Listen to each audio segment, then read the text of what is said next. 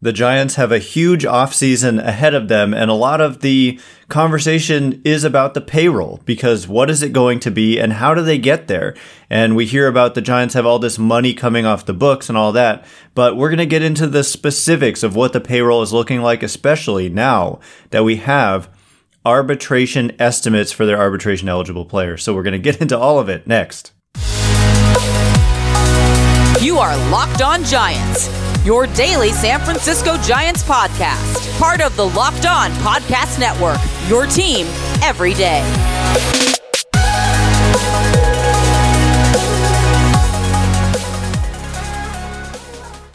Hello and welcome to Locked On Giants, part of the Locked On Podcast Network, where it's your team every day. My name is Ben Kaspick, and on this show we provide daily episodes Monday through Friday talking about the San Francisco Giants in a way that's data-driven and rational, but also simple, passionate, and accessible to all. I'm a former contributor for the baseball statistics and analysis websites Beyond the Box Score and Rotographs. I've been podcasting about the Giants since 2015, and I'm a lifelong fan. Thank you for making Locked On Giants your first listen every day. We're free and available wherever you get podcasts.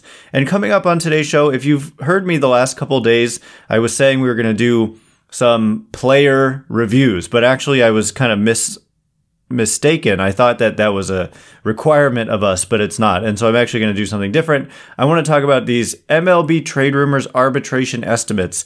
And I get irrationally excited when these come out each and every year. I actually did my own estimates and they turned out to be pretty accurate in terms of, I'm predicting what the prediction is going to be. And so ultimately, these numbers are not going to be determined for quite a while, and there's going to be several dates throughout the offseason that get us closer to determining the salaries for the Giants' arbitration-eligible players. But, it's a pretty big deal, including a couple of guys who are going to be arbitration-eligible for the first time, including Logan Webb. And so when you're pre-arbitration eligible, the team simply can pay you the league minimum salary. But once you become eligible for arbitration, you start to make real money. And it matters when you're talking about, we need to know what these numbers are in order to get us to what the payroll is. And the Giants have consistently been at about $162 million each of the last 3 seasons. 2020, it was prorated, and Posey opted out, and that changed it, but it was going to be around $162 million. So they've been pretty firm there. And so using that as a reference point, where are they going to be in relation to that as they go into the offseason? And the numbers that I've come up with, adding together their guaranteed contracts, which come out at $73 million, assuming Carlos Rodon opts out, which he will, and assuming the buyout on Evan Longoria, which is $5 million, versus the, picking up the option, which is valued at $13 million. So it's just an $8 million difference. But if we add that $5 million plus assuming Rodon they don't owe him anything next year, the Giants would sit at $73 million in guaranteed money. And then you have to add in what are the arbitration estimates. And that's why MLB Trade Rumors releasing these numbers, which they put together through an algorithm, is a big deal. And what it comes out to for the Giants, 13 arbitration eligible players, $33.3 million. And so it all adds together to $106.3 million. So if you're at $106.3 million as a starting point, and again, this is not including pre-arbitration players, and there will be pre-arbitration players on the Giants, but each one of them earns less than $1 million. It's like $700,000. And so it doesn't really move the needle that much. So this is a pretty good preliminary estimate. Players who are arbitration eligible can be non-tendered. And so you could have money getting shaved off of that. And also these are just estimates. And ultimately the final numbers are to be determined, but it's a good place to start. And so, the Giants would be at about $106 million. And I would assume that at least the payroll next year will be at least $162 million, and hopefully they finally improve upon that and have it go up closer to $200 million and beyond. But that remains to be seen. But being conservative, call it $162 million, that would still leave them with about $56 million to spend on 2023 salaries. That doesn't mean you can't give out a $100 million contract because you only have $56 million to spend. What I'm saying is $56 million per year to spend. So you could sign a $26 million a year player and a $30 million a year player, and that would get you to $56 million per year.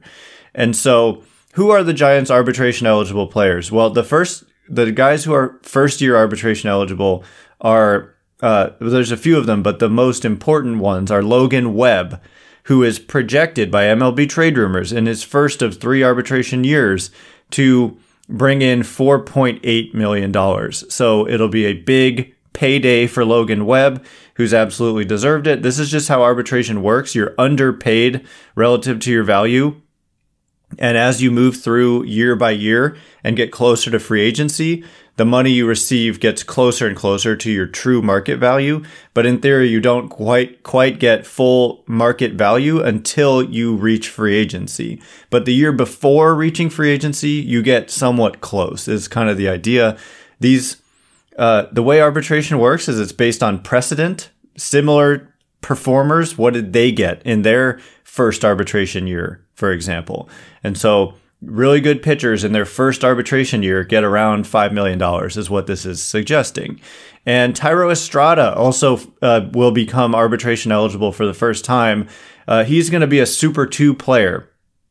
A little bit confusing, but normally you get 3 arbitration years as a player, but some guys get 4, and that's if they have among the top 22% of service time between 2 and 3 years of service, because normally you have to pass that 3rd year of service to become arbitration eligible. But Estrada's a little shy of 3 years of service time, but he's close to 3 years of service time, and therefore he gets rewarded with an extra arbitration eligible year. And he's projected to earn $2.4 million in that first arbitration year. Some other estimates of note: Mike Yastrzemski, he was a Super 2, like I just explained with Estrada. He was a Super 2 player last year, and this would be now his 2nd year of arbitration eligibility with 2 more to follow.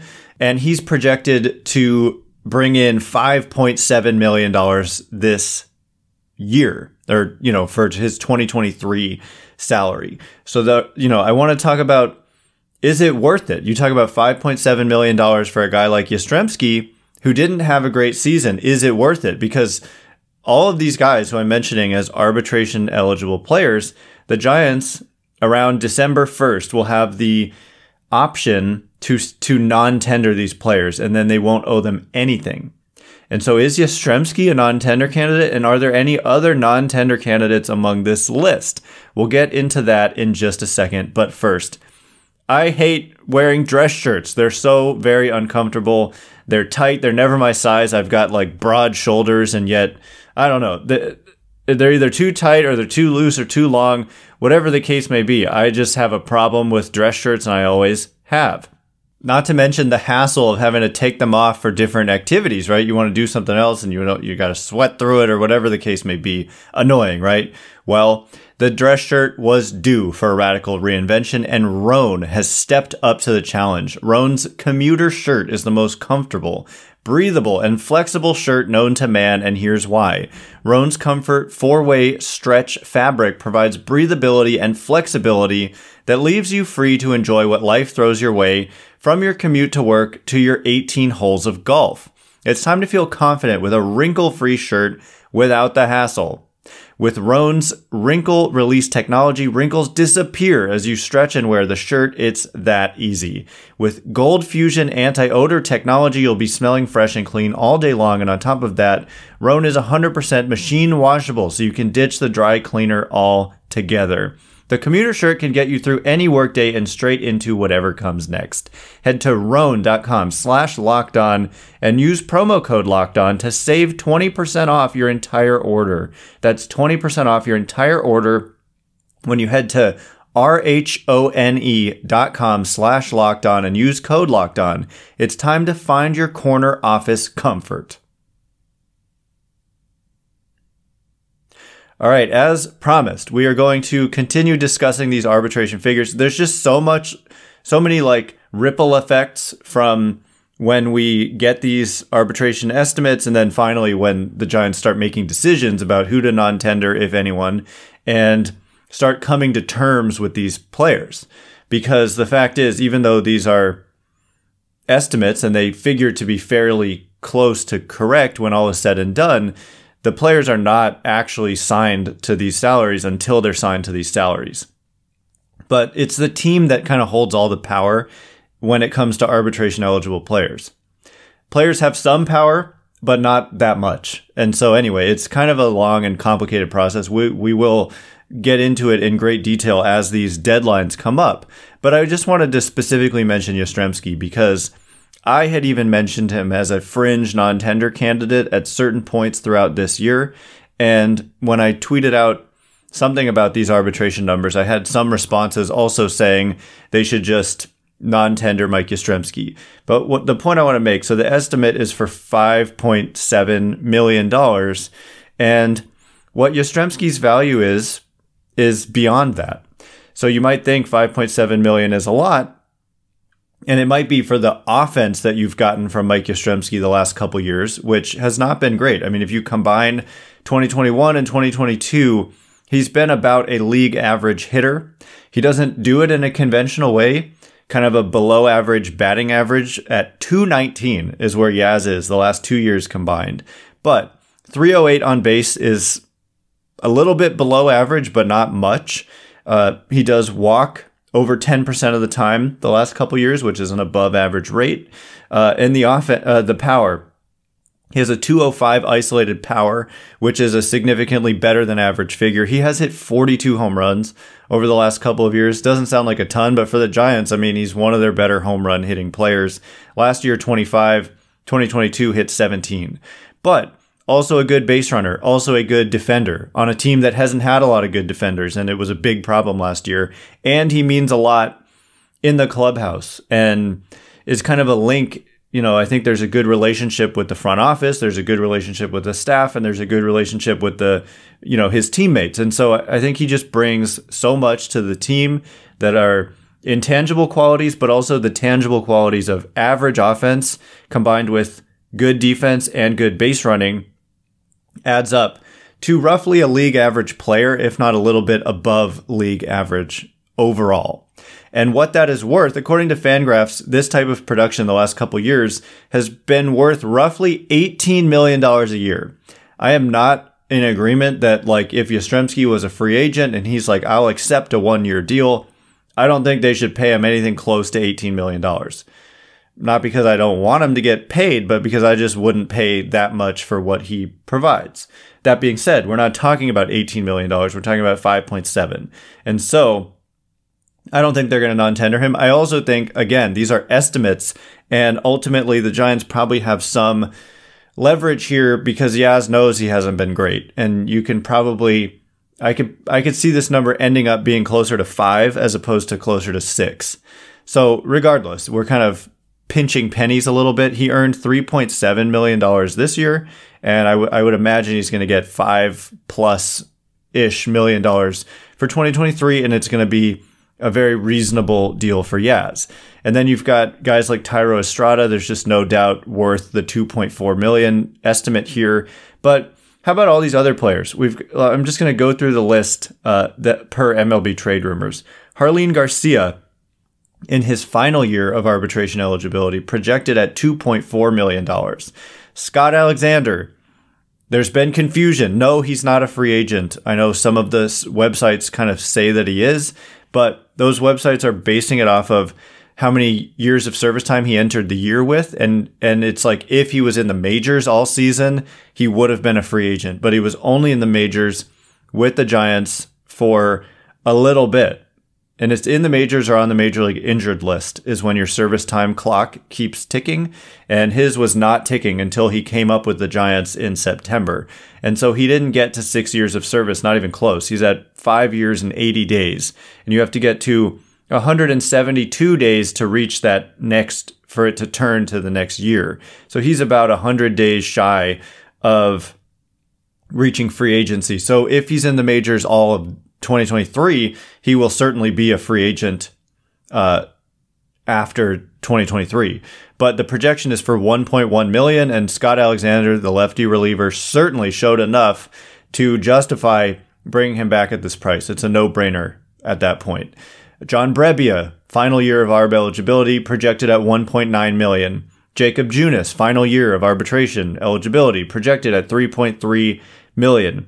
Austin Slater has a couple more years left of arbitration, projected at $2.7 million. J.D. Davis, couple years left, projected at $3.8 million.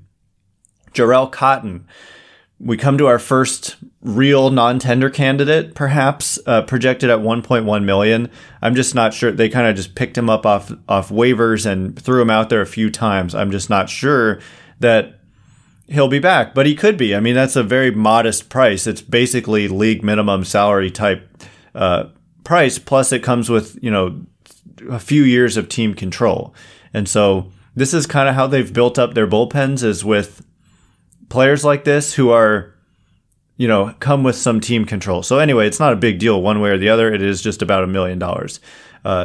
Zach Littell, we come to another non-tender candidate, projected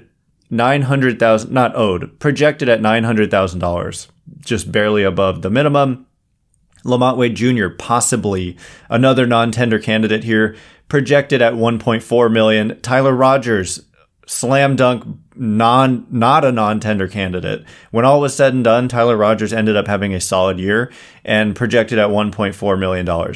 So those are all the guys.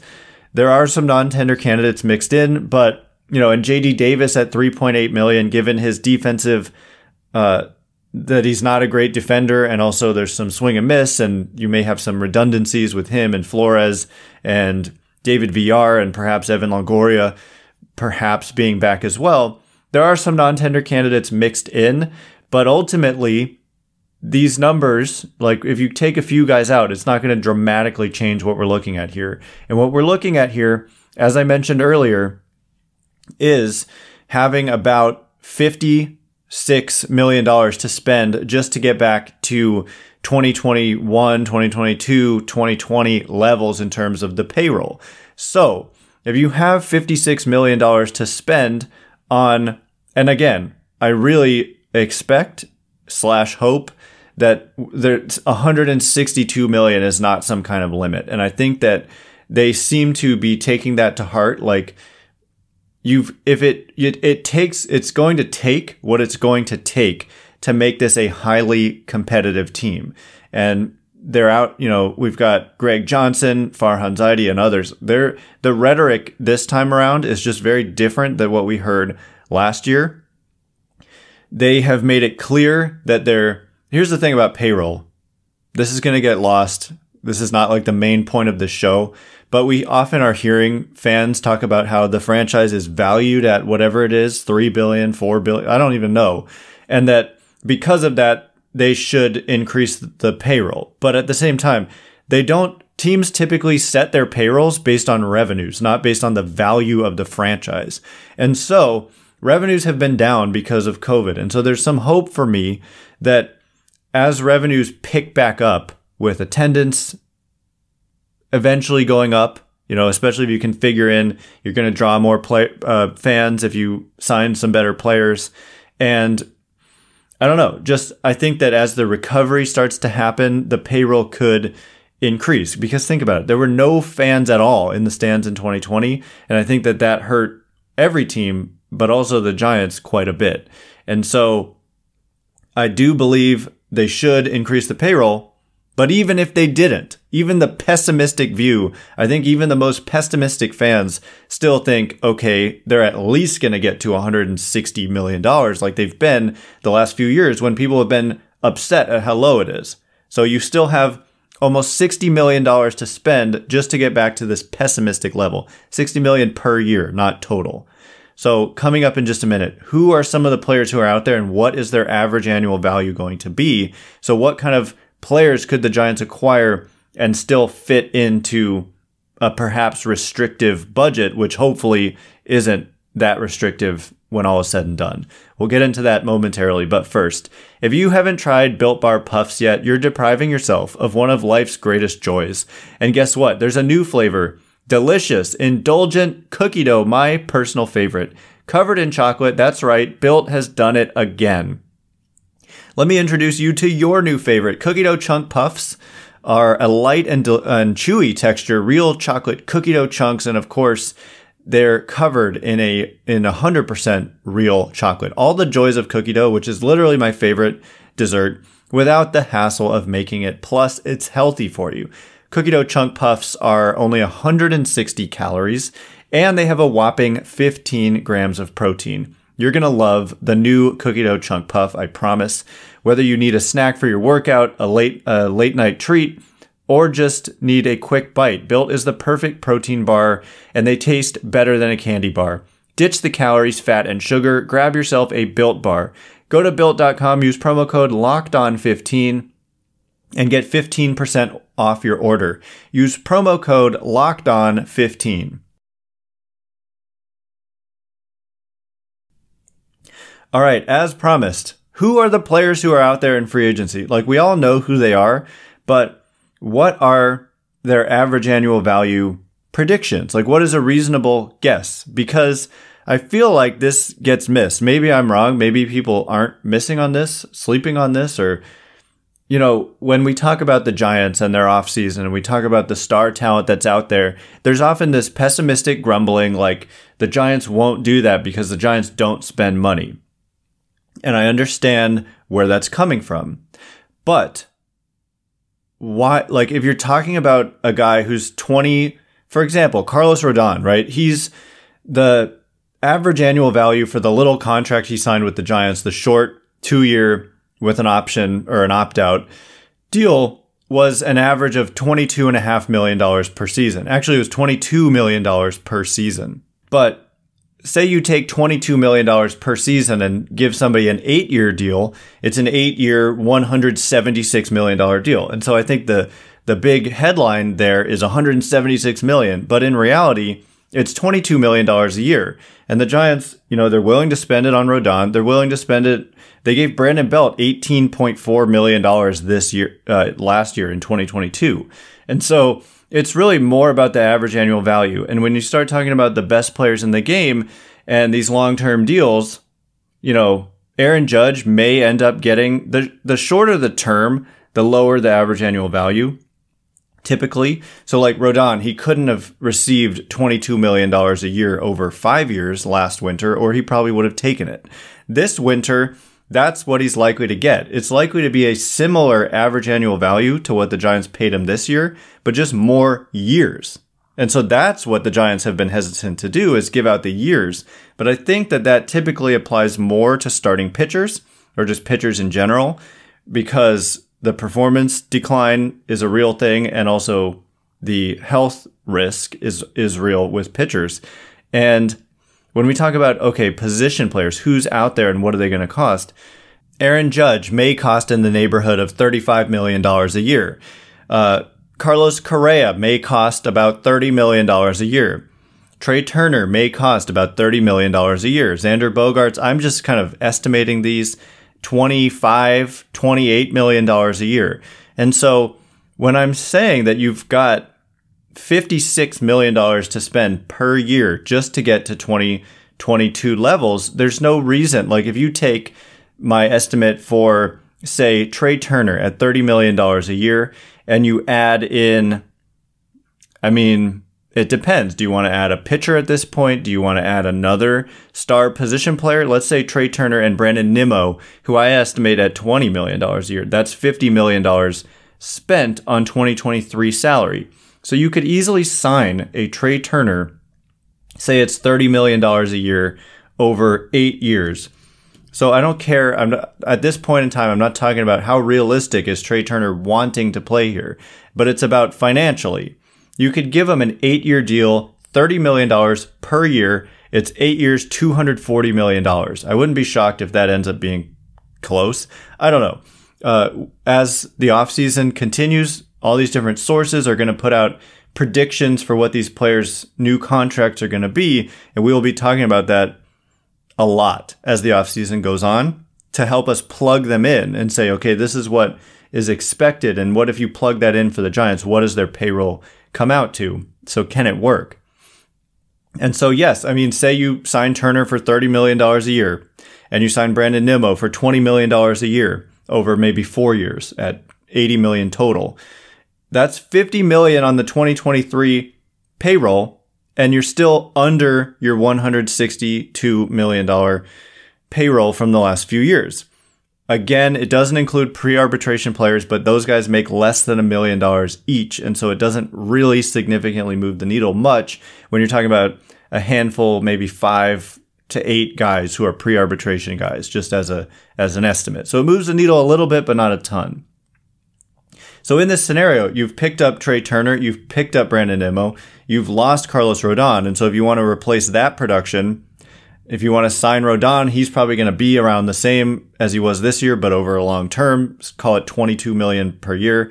Then suddenly you're spending $72 million on 2023 payroll, and you've made that long-term commitment to Rodon that maybe makes you uncomfortable. But still, your payroll is not that different than what it was this year, even if you've added Trey Turner, Brandon Nimmo, and Carlos Rodon.